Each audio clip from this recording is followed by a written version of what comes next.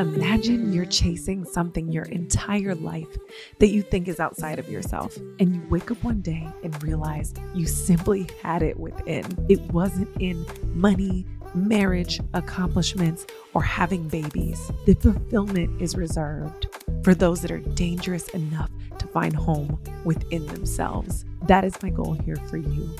I want you to redefine what rich looks like for you. I'm Jessica Hurley. Welcome to Rich in Real Life. What's up, guys? Welcome back to Rich in Real Life. I am here with another incredible guest, and I'm most excited about this because whether y'all were here or not, I'm about to get my questions answered about what I feel like is something I'm stuck in the middle of. I don't know who to talk to about. I can't seem to find the expert when it comes to scaling your business or pivoting or adjusting to make those margins bigger to be able to grow your business in a real way without pinching pennies. If I can get my questions answered, y'all are lucky you just get to sit in and join the club in on this one. So I am so excited to talk to the founder of the Scaling Blueprint, the Exit Blueprint, which is all the strategy behind scaling and exiting your business as a founder. He has incredible programs to help founders, both e-commerce, service-based, all the sorts, to really do this the right way or just reposition how they're looking at their business. And I don't know about anybody listening, but this I'm just going to be transparent, this $500,000 to $1 million, hang me from the tree. I don't know what I'm doing. And then when I start to go ask these questions, it seems like I'm hearing the same exact thing. And so I am so honored and so excited and y'all so ready to get my questions answered about all the things VC, investment, scaling, exiting that is going to come to this conversation. So without a doubt, y'all, let's welcome Gamal Codner to Rich in Real Life. Let's get it. Happy to be here from the first time we connected in New York. Yes. And I knew you were it. Behind the scenes, now you're front and center. Front and center. This is because this is really my test dummy. So I'm my best client. So if it works on me, it'll work on somebody else, right? I'm going to jump right in and throw myself under the bus. When I met you, I was like, great, another incredible business owner with a scaling business who's coaching and all the things. And then you mumbled off these words. You were like, I sold my business, and you couldn't mention the name at the time. You're like, I sold my business for X multi-millions. And I've just, been spending a couple months off with my family to figure out what's next. And I just remember being like, that's a thing? People do that? I have never felt worthy. This was a year ago we met. And at that point, I did not feel worthy to be having the conversation of what it looks like to actually exit your business, because I've been in survival for so damn long. So coming from a very elementary place, my question number one, is every business sellable? Especially someone like myself who's doing a service-based business. I know e-commerce business is a little bit different. Is every business, can it be approached to sell? And then two, if it is, what are most of us doing wrong that we don't get there faster? Great question. So the first thing is, technically, I can't announce for how much I sold for because I'm still under NDA. So if I told you, I probably would have said for an undisclosed amount, right? For everyone listening, I never told. Did not. I never heard a number. Right? Did not. But with those kind of legal stuff aside, everyone can. And just like you were taken back, that happened to me about half a decade ago. Wow, time flies. About a decade ago, 9 to 10 years ago. I was at a networking event in my 20s, and I ran into this random black guy who happened to be Jamaican. I'm Jamaican. And so I was like, oh, I never meet Jamaicans at these type of networking events, because I was networking with other private equity and accountants, bankers, lawyers. I was in my corporate world, I was a trusted advisor to lower middle market CEOs. So people with $5 to $100 million businesses, I was part of their advisory team. And I met this guy and I was like, yo, what do you do? And he was like, oh, I buy and sell businesses. I was like, what? What are you talking about? What is that? Right? And he's like, yeah, I'm in private equity. I raised $320 million from Goldman Sachs. And by the way, we just sold our business to Dell for 900 and something million. I was like, wait, what? What do you do? And that was the first time I got privy to the world of private equity and mergers and acquisitions. And so he was on his way out, but I was like, hey, let's exchange info. How do I learn more about this? And he gave me 2 books, and he was like, here's my info, text my secretary, email, whatever it was, and we'll set some time up. And I happen to be a nerd, so I read both of the books. And by the time we met up, he did like a pop quiz, and I passed it. And so he's like, 7, 8 out of 10 people never take the advice. They just want to like waste my time. So I tell like, thanks for reading that and not wasting my time. And so because of that interaction, a bunch of others, I shadowed him for the next 3-4 years, and I learned everything I could. And he sold another business for like $500 million. He sold multiple companies. Eventually we got so close that he started his own family office, and I helped him deploy like $50 million, learning everything about it, figuring out, investing in, growing and scaling real businesses. And so when I got to, I wanted to stop doing that, and I actually raised $15 million to buy my own business. That failed miserably. I was inexperienced as an operator. I decided to take some time back and like run and operate my own business. So it's like a lot different in paper and theory than actually in the day to day, right? We all know that, right? There's so many things that just happen. You're juggling so many hats. As an investor, or, it's easy just to look at the financials and look at a couple things and say, all right, go do it, or yes or no. But when you're in the business and your kid is sick and the car broke down and the this and the accident, the family member is sick, you're not in a clear space to like make black and white decisions, like if you're removed from the business. And so becoming an operator and building my own brand and then selling my own brand was easier for me because I've seen it done at a larger scale, but still one of the most difficult things I've done because I wasn't in the trenches. So based on that experience, I can say pretty much all brands are sellable, all businesses are sellable. He and definitely service business and definitely e-commerce business, which is the niche that I spend a lot of time on. And what makes a business sellable is a couple of things. And so before we get to that, what is selling a business, right? A lot of people ask me that. What is selling?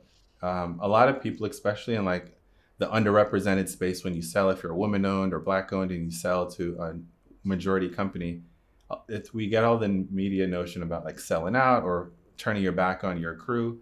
And that's such BS.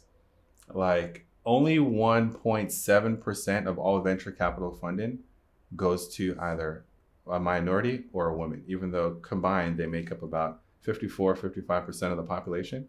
We only see less than 2% of that. But if you take on venture capital debt, which is like $87 trillion, it's huge, trillion with a T, the expectation is that you're going to sell eventually, either going public or sell into a larger acquirer. So for like the majority who take on money, the expectation has always been to build it and sell it. But because only like 2% of us get access and exposure to this, I was fortunate to be able to do that.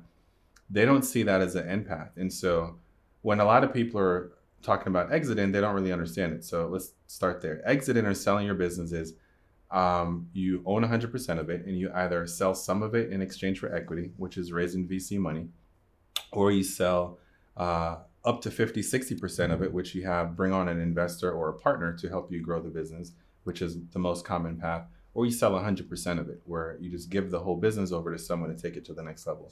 And the only things that you really need to do as a small business owner to do that is to have something that's strategically valuable. So, a $300 million company isn't going to buy a 7-figure brand for the money. They could go do other things and make that money. They're buying you for community or the audience you're building or something, your special sauce that they can't do. And the other thing is oftentimes we start off and we're the face of the brand and we're the people who people are buying from. And it's great up to that $500,000 mark, but between $500,000 to $1 million plus, you have to start removing yourself from the business. And that's when a lot of the bottleneck and the friction happens. That's why that $500,000 mark is so stressful, because it's hard for you to do because you've spent years, certainly months, oftentimes years, getting there. And you pretty much have to stop, kill your ego, and start over with a brand new business while not disrupting the existing business. So it's pretty tough. Those are the two things. We should just stay there for a while. Okay. About to get real elementary. Because I've been talking. No, this is so good. Again, like I said, this episode is for me, and I just let folks listen because this is really for me. So here's my free consulting call.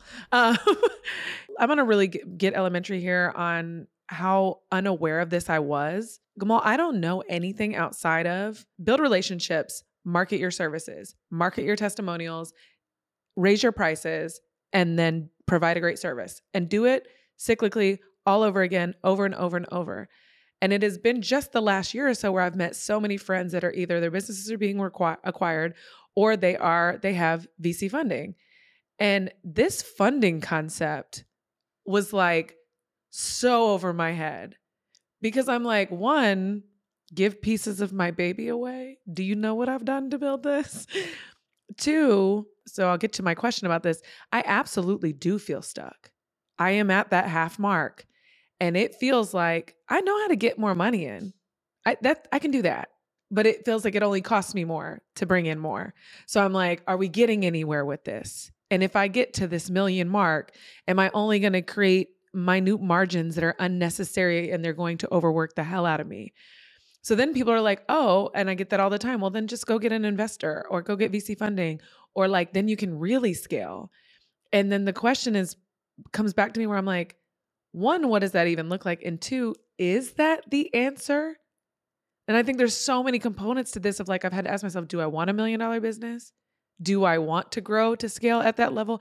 Can I be the business that services at that level? Like, is a service-based business supposed to be at that mark? And do I want to give pieces of what I've built away? But I have really come to the conclusion, and I'd love for you to argue with me, that I'm like, I don't think I'm going to get these crazy margins that will allow me to acquire assets and build wealth off of the production side of my business. I feel like I actually have to do other things, like add-ons to the business, because I've seen the churn and burn cycle inside my production business, if that makes sense. Yep. And so I'll talk from some specific examples on e-com. So there are inflection points with every industry, which what that means is the amount of effort versus the reward for that effort kind of goes and grows gradually. And then the effort, so then you reach a point, right? Let's say like the 50K mark. And then the amount of effort that's going to get you from like 50K to like 50K per month to 150K per month versus the ROI on that diminishes. So if you're not going to put the effort in to get to that next inflection point, it doesn't make sense. It's almost like if you're driving on a highway and you need to get off, you can either get off at this exit or you have to have enough gas in your car to get off at the other exit. It doesn't make sense to go past this exit if you're not going to make it to the next exit. Does that make sense? Yeah. So a lot of people see this current exit and have ambitions to go into the next one, but they don't have what their business takes to get to that next inflection point. So they end up missing out on an opportunity and being stuck in like nowhere land and being stuck on the side of the road in this analogy, right? And so that happens a lot. So you have to know what those inflection points are. I'm on the side of the road. You got to know what they emergency. Are. Right. You need the tow truck now. I need a tow truck. Someone got to bring you a gallon of gas, get you back started on the highway. Yeah. So AAA got to pull up because, but that's the thing, right? So I'm big on having a North Star, like figuring out where you want to go and then working your way backwards, right? And saying, all right, does this decision get me closer to it or away from it? And just having an overall big picture perspective, because I'm like more of a visionary, helps me to make better decisions and to make sure that each decision, each thought, each partnership, each marketing channel is in alignment with the end goal. And for me, it was always to build and sell my business in 3 to 5 years. Largely, it was started off as an ego thing. I just wanted to say, yeah, I hung out with all these guys who've built and sold companies. There's like less than 2% of people are able to do this. I just want to be able to say like, yo, David, who's my mentor that I talked about, or a handful of friends that I know, hey, I was able to do it too. And I lived the experience. And so like, it was always in service of building that business. So I knew that I needed to get my business to a certain inflection point before it was time to sell. And if I didn't, it would probably have been another 3 to 4 year ride until I got to the next inflection point where it makes sense. And so before you take VC money on, you got to make sure that you are in for the whole ride to the next exit. You can't just take it because you're in a tight spot now, unless the plan is to scale fast and then to exit. Because I teach my founders this, like you should have a path to profitability, period. And you should only grow if you could sustain profitability. Because a lot of the times when you take on VC money, especially as an e-com brand, the expectation is for you to scale revenue so that you can get a new round of investment once you hit a certain revenue threshold. They typically don't care about profitability. And that second investor is then going to grow you to become acquired. So if you don't get acquired, you're screwed. And then also with each investment that they do, they're expecting to return the entire portfolio. So if a fund has $50 million dollars and they give you $1 million, your $1 million investment is expected to at least be worth more than 50 million. Oftentimes it's 2 to 3x the return. A successful like private equity or VC shop isn't successful unless they 3x the return. And the mindset is I got to 3x my return or at least double my return with each single investment. So if you're not ready to like take on that hockey stick growth at all expense and lose sleep and scale at all expense, you shouldn't do it. So you mentioned hockey stick growth twice. So explain to us what hockey stick growth means. All right. So looking at your revenue, this is like typical, like linear growth. What people like to see is explosive growth. So like part of the thing too is like if you get the capital, do you know how to turn $1 into 5 or into 10? So I did take a little bit of capital and we essentially 77x that investment. So to put that in terms, so for every $100,000 that you would have given us to grow our brand, we turned that into 7.7 million. For every million, we turned that into 77. A lot of founders don't know what to do with the money they get, and they're not efficient. They waste it. So a lot of the times they're like, oh, I need investors, I need so much money. Yeah, you do, but it's probably because you're just not efficient with the existing capital, right? It's like someone who has bad personal credit and they don't know how to budget, and they're like making 100 grand and living paycheck to paycheck, and they're like, man, if only I made $500,000, I'd escape. No, you won't. You're just gonna buy a bigger house, a bigger car, and still be in the same scenario, right? So it's not the money. The money is just a symptom, or the need of money is just a symptom, oftentimes, of a foundational thing, which is typically like cash flow and typically profit margins and how you like prioritize how you service and how you deliver the products you're selling. There's usually like the actual getting the money is the last part. It's the final piece of the puzzle to like these 3 or 4 steps that comes before that. And so that's the other thing. Like people don't know how to efficiently use the money. They're going to run through it if you give it to them. It's like the lotto syndrome, right? Everyone like yes. 70-80% of the people who win the lotto end up being broke because they never had the process to prepare to receive this large sum amount of money. They were trying to take millions of dollars and spend it on whatever they lifestyle they were in before. It doesn't work like that. What is with working with these founders that you are trying to help? And I want to get into why in a minute, but what's like one of the biggest mistakes you see them make or misunderstandings maybe? I think the hockey stick growth thing that I talked about earlier, or like growth, like just really asking why they want to grow, right? And oftentimes they don't have great reasons other than ego. Ooh. And so I was, and this is me talking to myself, I had to do a reality check too. I was one of them. I was so caught up in the screenshots of the 6-figure months, whatever the number is, right? But now that I'm a coach and I am the coach to your favorite coach and your favorite brand, and I get to see people behind the scenes, right? Their shit is messed up. Like people are struggling, like the biggest name. And I'm not saying that in a way to like take away from what Yes. they've built, right?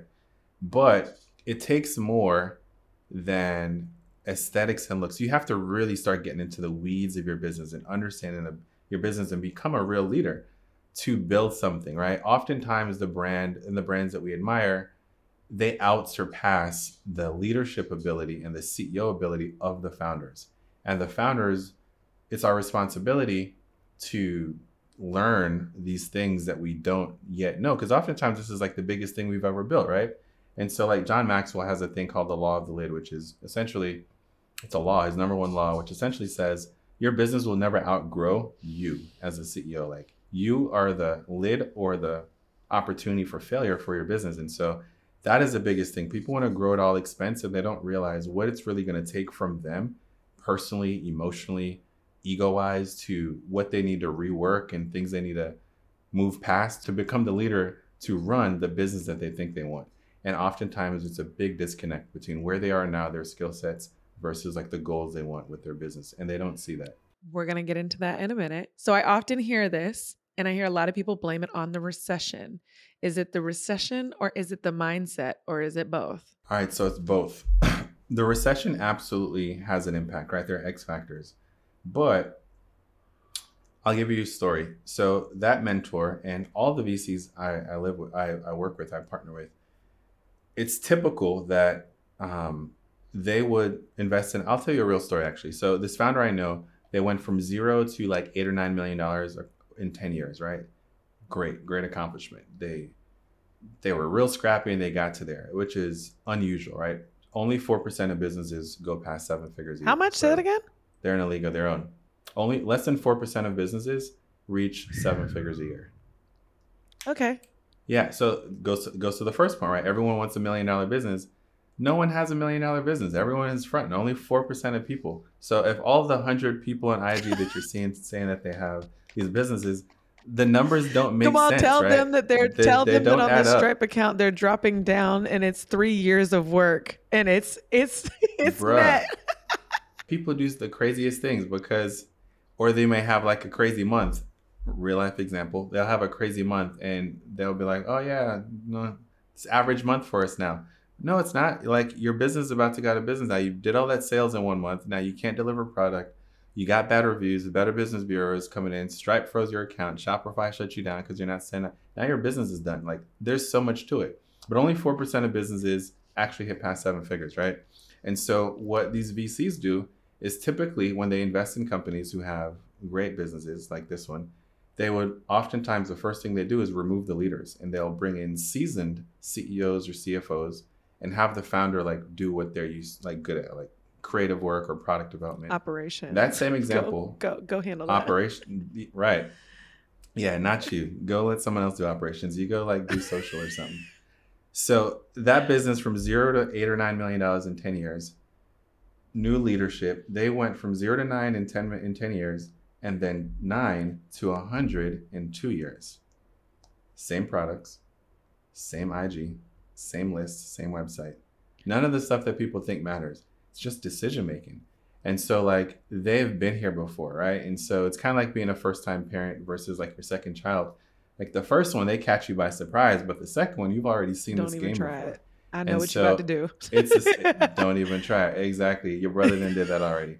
So that's the same thing, right? So recession and X factors do happen, but that's because we're like new entrepreneurs. We haven't been through a recession before, where the unseasoned person is ambitious that they're going to move past it. The seasoned entrepreneur knows that a recession is coming. They've already put the pieces in place to be able to survive the recession. So it's just a difference. Like I don't know any entrepreneur who's really wealthy that hasn't had a season of ups and downs. And so when they're up, they prepare for the down and they keep things medium. When they're down, they know it won't last, and they've already had the plans in place to get back up. It's just the inexperienced ones who are kind of like new money, where when they're up, they don't think that they're ever going to be down. And when they're down, their ego is so attached to where they used to be just a few years ago, they don't do the things that they need to do to really like adjust for this new reality, and then more so plan and prepare and adjust to get out of this new reality and back to track. And they just stick to what they knew, like in the 2020, 21, when everyone could make money online and everyone was rich. They're not doing what they need to do now because their ego is stuck on when they used to make a lot of money a few years ago. And I'm not talking to anyone in particular, you know. No, you are. It's just my passion. I was like, talking. I feel like we know the same folks. I think we know the same people. You talking about some people I know. Because I sat in that era. We sat in that era in 2020 and 2021. You could do a webinar every Sunday and make $40,000 to $200,000, $500,000 a webinar. Right. You could rake in cash. You could call it to you.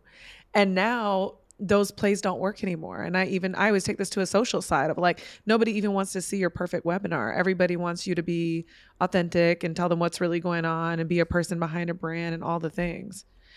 And so I'm listening to what you're saying, and y'all, he's hitting this right on the head because this is the majority of the folks I know that I started with. When you said a moment ago that John Maxwell's rule is literally that you will never do better. Your business will never be bigger than you, AKA based on your mindset and the way that you operate, your business will never be bigger than that. I'm listening and I'm like, pin the tail on the donkey. You're talking to me. Like, this is me.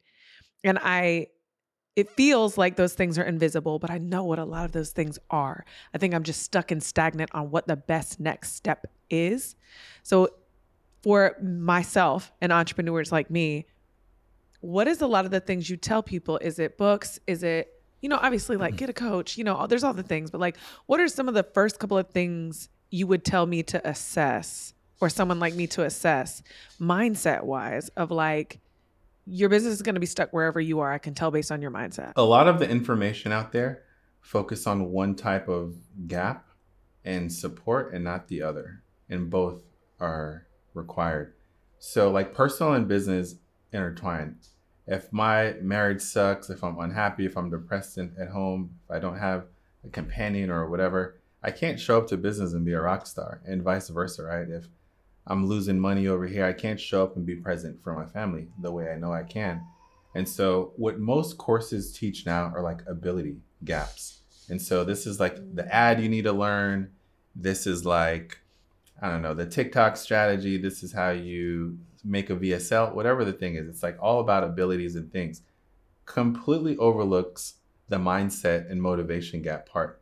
And that is like ability gap and mindset gap are the two gaps to really have like full transformation. And so that is like, now that you know everything that you should be doing, why are you not doing it? Or why are you not doing it to your full ability? Or why are you self-sabotaging, right? Or why are you saying yes to things that you know you should say no to that aren't in alignment with your goals? And so our program has both.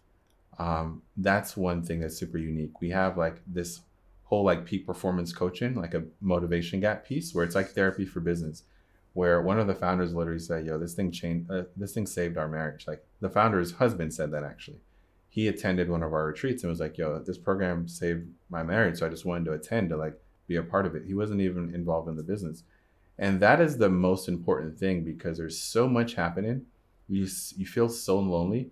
You just need someone to talk to. So whether it be a therapist or a specific coach that helps in this, I think that's a big piece of it. Because the actual information, we teach fundamental things. We teach like, digital marketing fundamentals, like things that have been around since the 50s and 60s.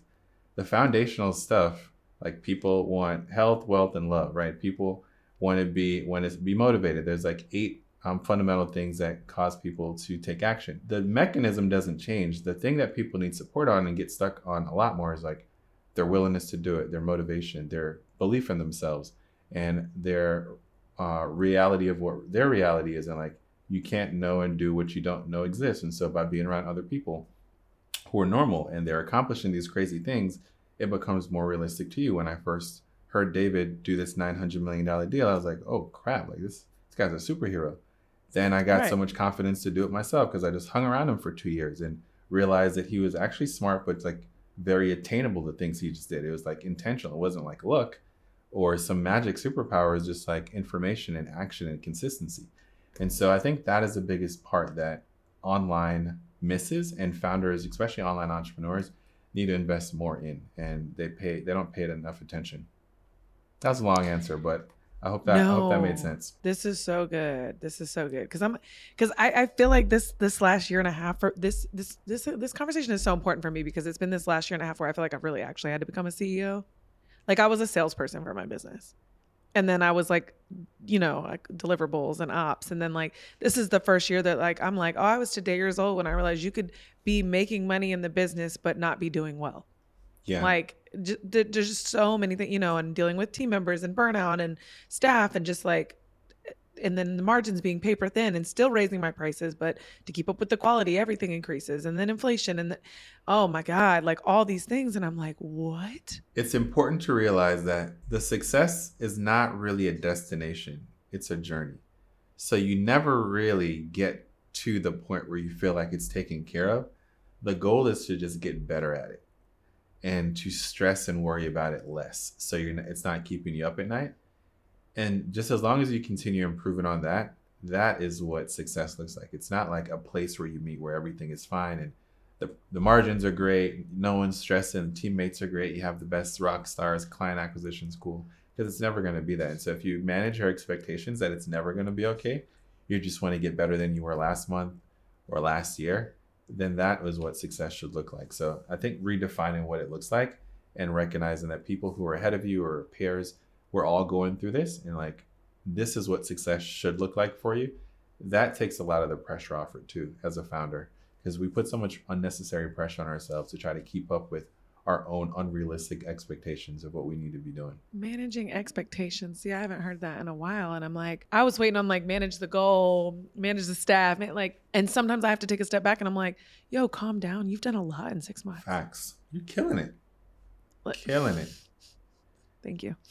I'm trying. In the beginning of our coaching calls, we started implementing, I got this from my friend George, just what are your wins? And you'll be so surprised. We did this last week and the founder was like, oh man, my week sucked. This happened with the products. Oh my gosh, the last 2 weeks have been horrible. I'm like, okay, cool. But those aren't wins. Like, what are wins? Think about it. And then they're like, I don't have any. Oh, wait. No. Yeah, our revenue's up and da-da-da. We made more profit.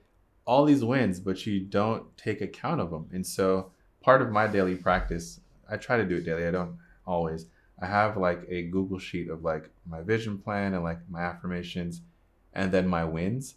And I just write them down. And every time I'm feeling down, I just go back and look at the wins. Not only like money wins, but like, oh, this person saved our marriage. That's the best compliment I could have ever received as a coach. So it helps me like realize and remember what I'm doing it for. So I just stack wins, whether it's internally or external. And I'm like, oh shit, like I'm doing a lot. This is like real good work. And so that's a great practice for anyone to do, just to stack your wins and to remind yourself of how dope you are and how far you've come. Stack your wins. Stack them. So I hear what you're saying. And early on, you talked about how like chill out because everybody's struggling right now. Like stuff is hard. We are all faced with different ways of looking at our business. I wanted to ask you, because something that really helps me along the way with being hopeful, I ride high highs and low lows. And, when a lot of times when I hear what other people are doing, it helps me a lot when I hear that like people are going through the same thing that I'm going through, or that something I think that is very messy is normal. So like the core of our conversation is what I keep mentioning is like, I can double down on clients with my eyes closed. I can post 3 times more the work that we do, and I will bring in 2 times more the clients. And it's that spin is easy. But learning that doesn't mean more money. It means more money, and it costs me more overhead to do that. And so then I get all cramped up and freaked out because I'm like, you're creating a hamster wheel for yourself. Stop. But then I have conversations with other people and they're like, yo, I'm in the same boat. I'm trying to figure the same thing out right now. We've talked about a lot of the myths and problems. What are some things that like you hear from founders that they're in a panic about and you're like, hey, that's actually part of the game. Calm down. Yeah, that's a great example. That's probably one of the top 2 things we support founders on that they don't even know they need to do. So for example, we would have people who are like, I'm at 50, 60K. I can't get past it. And, when I have products, I sell out, but I really need these other things. Like I need money or I need a team or whatever. And then when I go deep into like, how long does it take you to make that product? Which of these 20 products online, like which ones are your top 3? And it always boils down that only 3 or 4 of the products are the best sellers. And maybe the best sellers, what we found was that one of the best sellers isn't even profitable. So is it better to sell that just to hit revenue numbers? Or to remove that and actually maybe do 35, 40K per month, but now actually make money. And so like doing this slow, boring work to become a CEO and like figuring out as a per product or a per service, the profit on that, not the revenue, who cares about that? The profit, and then more so the cash flow from that. Because in some types of stuff, like you could make profit, but for example, you sell coaching or you sell services, you may pay $2,000 to acquire a customer that maybe pays you $1,500 to get a deposit, and you may see like a payment plan over the course of the next few months, right? And so if you look at the revenue, you're like, oh yeah, I'm spending $1,500 on ads and making 5K. This is good, but you're losing money up front to acquire them. So why would you want to scale that, right? You got to figure out a way to at least break even or make money up front. So and oftentimes you're much better off not scaling that, having a different compensation structure or payment structure where you actually make money and having a smaller business that actually makes more money. But no one really ever does the work on like profit and cash flow. It's more so always focused on revenue. Other part is efficiency of employees. Like, do you know what your per employee revenue or per employee profit is? And figuring out how to more efficiently utilize your team. All the time, one of the best things we do, one of the founders came in, her name's Sandy. Sandy came in, was working 14 hours, 15 hours a day. with a small team. We got her team reduced and her work hours down to 2 hours per day within the first 30 days. And she's getting more output with a smaller team and her doing less work. She just never went through this exercise and figured out what's everyone doing. Is there double work? Is there one person who can do the work of two? Is there better ways to structure our compensation so it's incentivized for growth? And just all these other things that no one really has conversations around and no one really talks about on social because it's boring and it's not cool. But it's what you need to do to be able to scale and build a sustainable business. Gamal, this is like the gold standard. Yeah. For seriously. Like next level CEO. Seriously. Because I'm listening and I'm like, this is the shit I'm stuck in. And for the first 3 years of business, I didn't have to do any of this.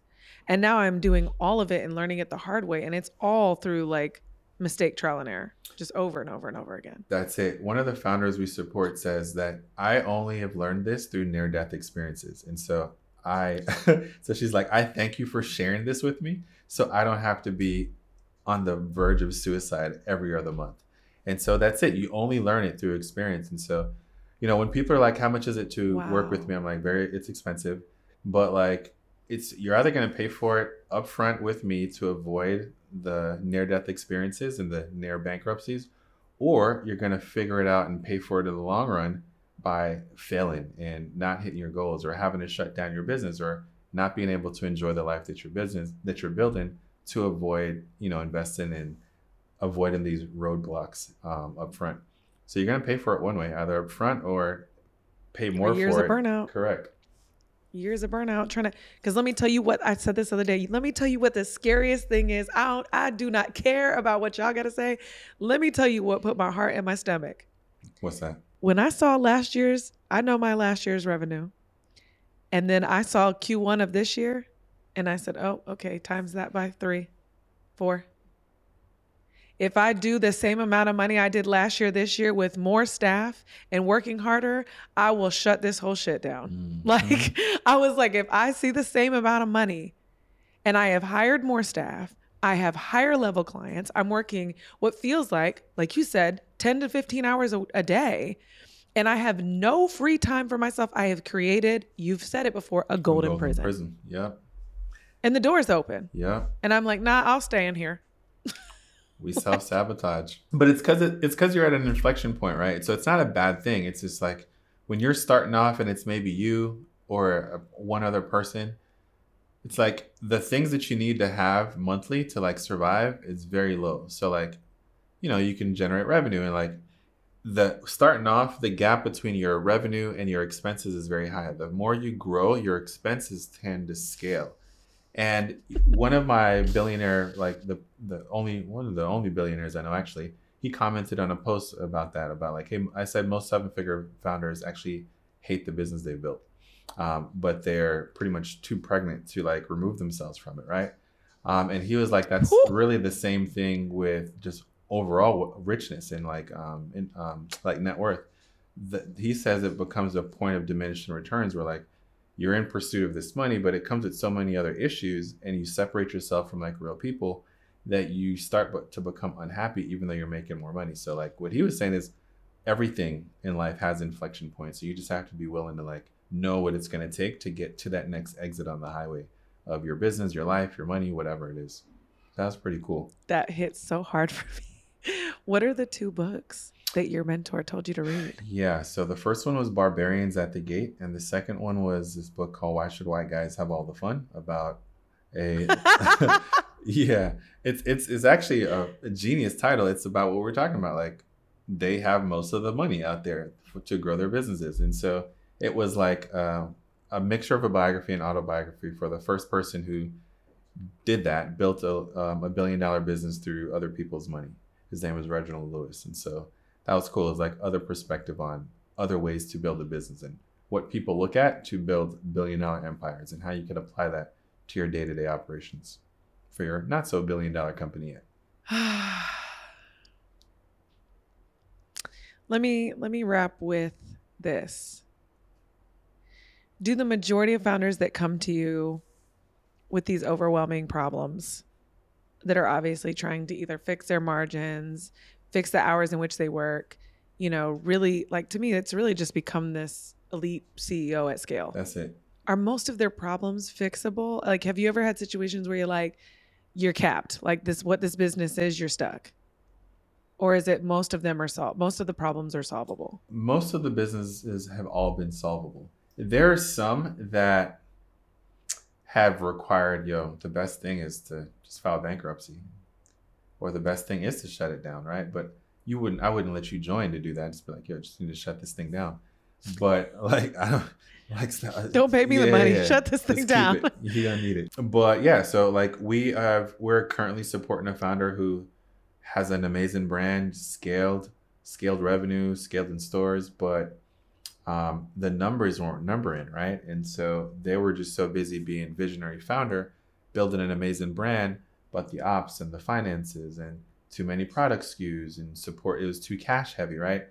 Like she needed months and months and months of cash to support the business versus running a lean, efficient business where you only need a couple months of cash. So the best solution was to just start over and like file bankruptcy and like clear out your debts, clear out your bad debts, negotiate with a couple of people, and take this brand and like give yourself a better level playing field so you have more of an advantage to succeed. And so like one of the things in that book was bankruptcy and failure sounds bad to everyone else except those on the inside. And so you hear about how Trump has filed bankruptcy multiple times and he's, presumably rich.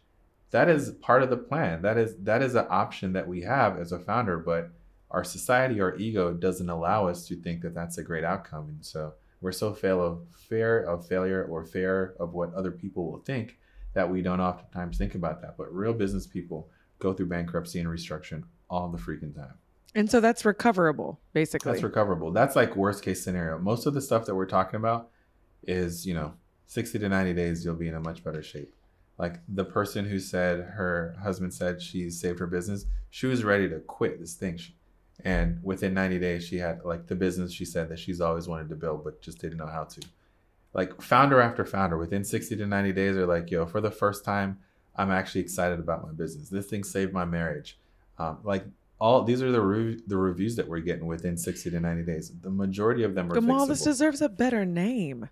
It does. This deserves a better name because I'm listening to this and I'm like, no one understands the problem, because I could go in on all of the logistics all day with you. But what the real problem is I keep having this mirror moment in the mornings where I'm like, I didn't sign up for this. I didn't do this to live in a condo with floor to ceiling windows on the water that I don't ever go outside anymore because I don't have time. Horrible. Because I'm either traveling to someone or I'm working from sun up to sundown. And I'm like, is this rat race worth it? Is this what I'm going to do? Jessica, is this really what you're going to do for the rest of your life? Like, is this solvable, or do you need to bow out gracefully? And you said it, am I too pregnant to do that? Because what do you do when your name rings bells in the streets, but you don't know how to fix the problem that you have? Do you want more? I'm being funny, but I'm like, do you want more smoke, Jessica? Is that what you want? Like, you want to keep running up the same hamster wheel or what? The thing is, most founders don't. When they're forced with that question, they're like, yeah, I want to work with you because I want to scale. And we figure out that they actually don't want to scale. They think scaling is going to like get them past this reality of what they really want is just a more balanced life. But they actually want to enjoy the money they're making, right? They want to make money and then enjoy life a little bit better. And so like, it just really depends on where you are at the inflection point. Like you can't turn back. So you might as well prepare yourself to make it to the next exit as gracefully and as happy as possible. So oftentimes like, that's part of the hustle, right? Like if you want to be the 1%, you have to do what the rest of the society isn't, but you don't have to do it to the extent that you are. And there are usually better ways to go through it so you can get back some time, right? And just be more intentional about the business that you're building and the prison that you're building, and just having a better routine or a better schedule that realigns with stuff. And it starts usually by being okay with not growing revenue and focusing on growing your profit, which is really what you want. You want to just be able to have the money to enjoy life. And so oftentimes if you just are okay with not growing revenue and instead focusing on profit, that oftentimes buy back some of the lifestyle freedom that you're missing out on too. And so that's a big mental shift for founders. Please highlight how different that is, what you just said, because you said it very simply, but growing your profit and growing your revenue, I can grow what I've been saying this whole time is I can grow my revenue all day. but it does not grow my profit. Yeah, it's two night and different days. Like everyone's talking about revenue. Some people are talking about profit. No one's talking about cash flow. Really, we all need to have conversations about profit and cash flow. Cash flow is what you can spend. Cash flow is how you afford your nice home or the cars you drive and the vacations and the trips. That is what you have. And so, um, why I know this is because I was in a near-death experience scaling revenue, 6 figures per month in my brand. I lost my ad account, and I only had at that point like 2 months left of cash because e-commerce is kind of a Ponzi scheme. If you're growing fast, you kind of have to get new revenue each month to like support your decisions that you made in the past. And the minute like something happens where you can't keep up with the pace, you realize you got like 95K in Amex debt that you got to pay in a few days and all these other things. And so I realized I was focused too heavily on revenue. And what happens is I was doing way too freaking much.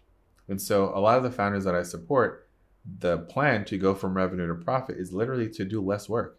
Get rid of the old SKUs, stop doing all the services, figure out which service or products are your most profitable, require the least amount of effort and the least amount of team members, and double down on that. Most people who get to $500,000 a year are smart enough to figure out what one or two things that is and just focus on simplicity. Like the reason Chick-fil-A is more than double the profit than the next lead-in fast food chain, which is McDonald's, is because they have a third of the menu items. They have about 16 or 19 menu items versus McDonald's, who has 50 something menu items. Simplicity scales, complexity doesn't. And so a big part of figuring out the shift from revenue to profit is simplifying your business. Simplicity scales and complexity doesn't. Revenue to profit includes focusing on simplicity. This goes for so much because I'm sitting here thinking about how many people have told me, like, I've had situations in passing where people are like, oh, I could do what you do. And I'm like, it's not that anybody could do what I do. It's the way in which I offer it. I offer it. It is all about the offer. It is the way in which we offer it that makes it so attractive. It is, and it's because the offer is simple. That's it. Exactly. I make it as simple as possible. I'm going to make this, yes, very simple for you. Like, a no-brainer. You did this post where you were speaking at an event, and I just caught wind of the reel of it, and I loved what you said. And I don't know exactly what you were talking about, but it sounded like sales. And you said, stop focusing on the money or the discount. Focus on making your client the hero in their story.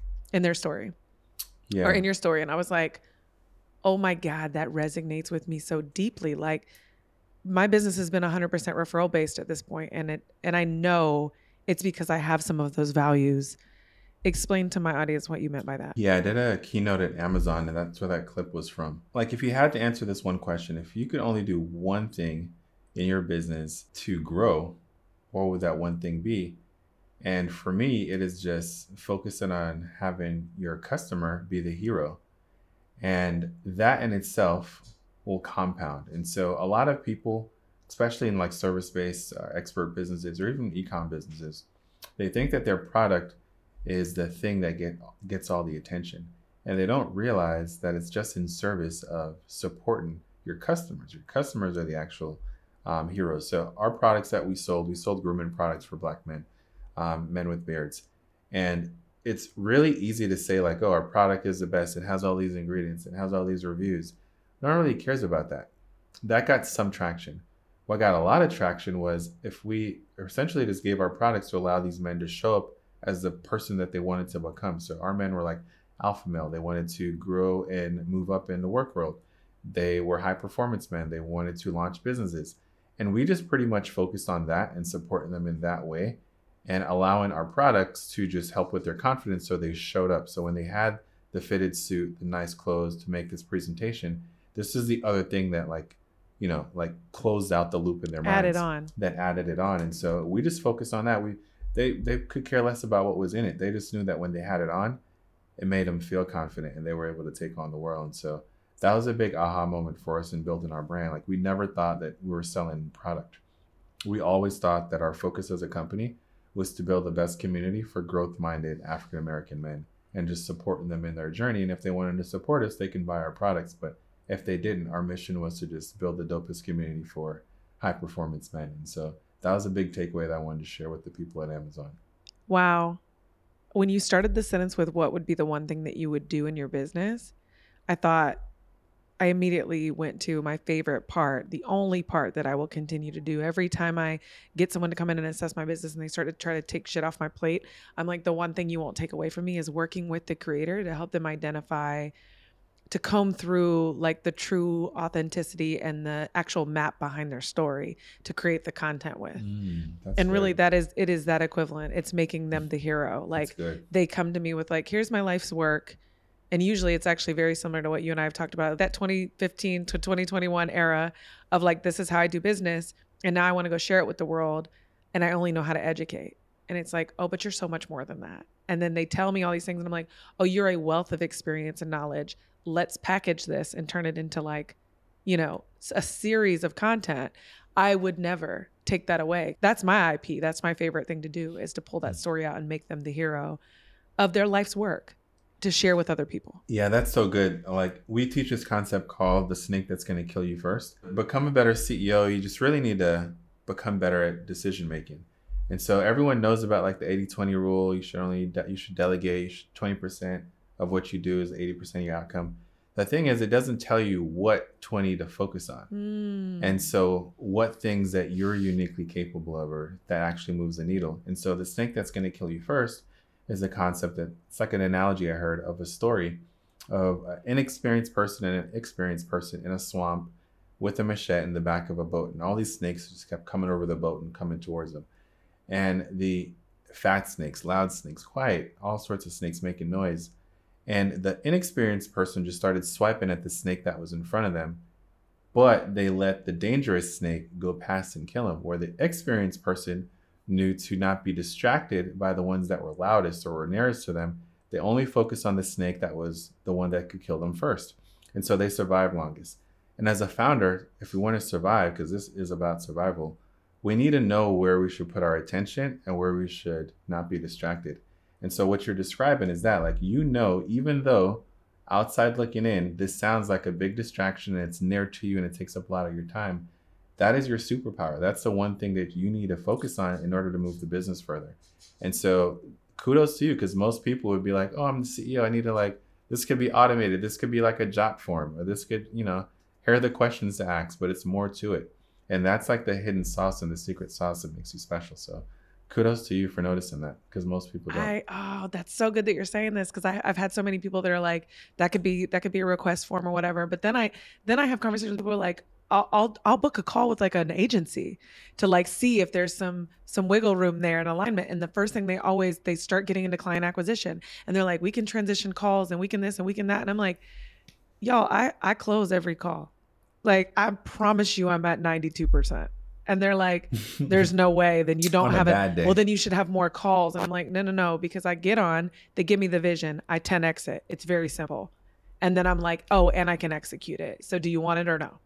Like, I'm like, I will never take that off my plate. I will never hand that to you, because it will take away from the authenticity of my business. One, it is my IP. Two, and then three, I'm now building a network. And when I turned around and looked at it, I said, oh, look at the irony of all the 40 plus shows that we work with.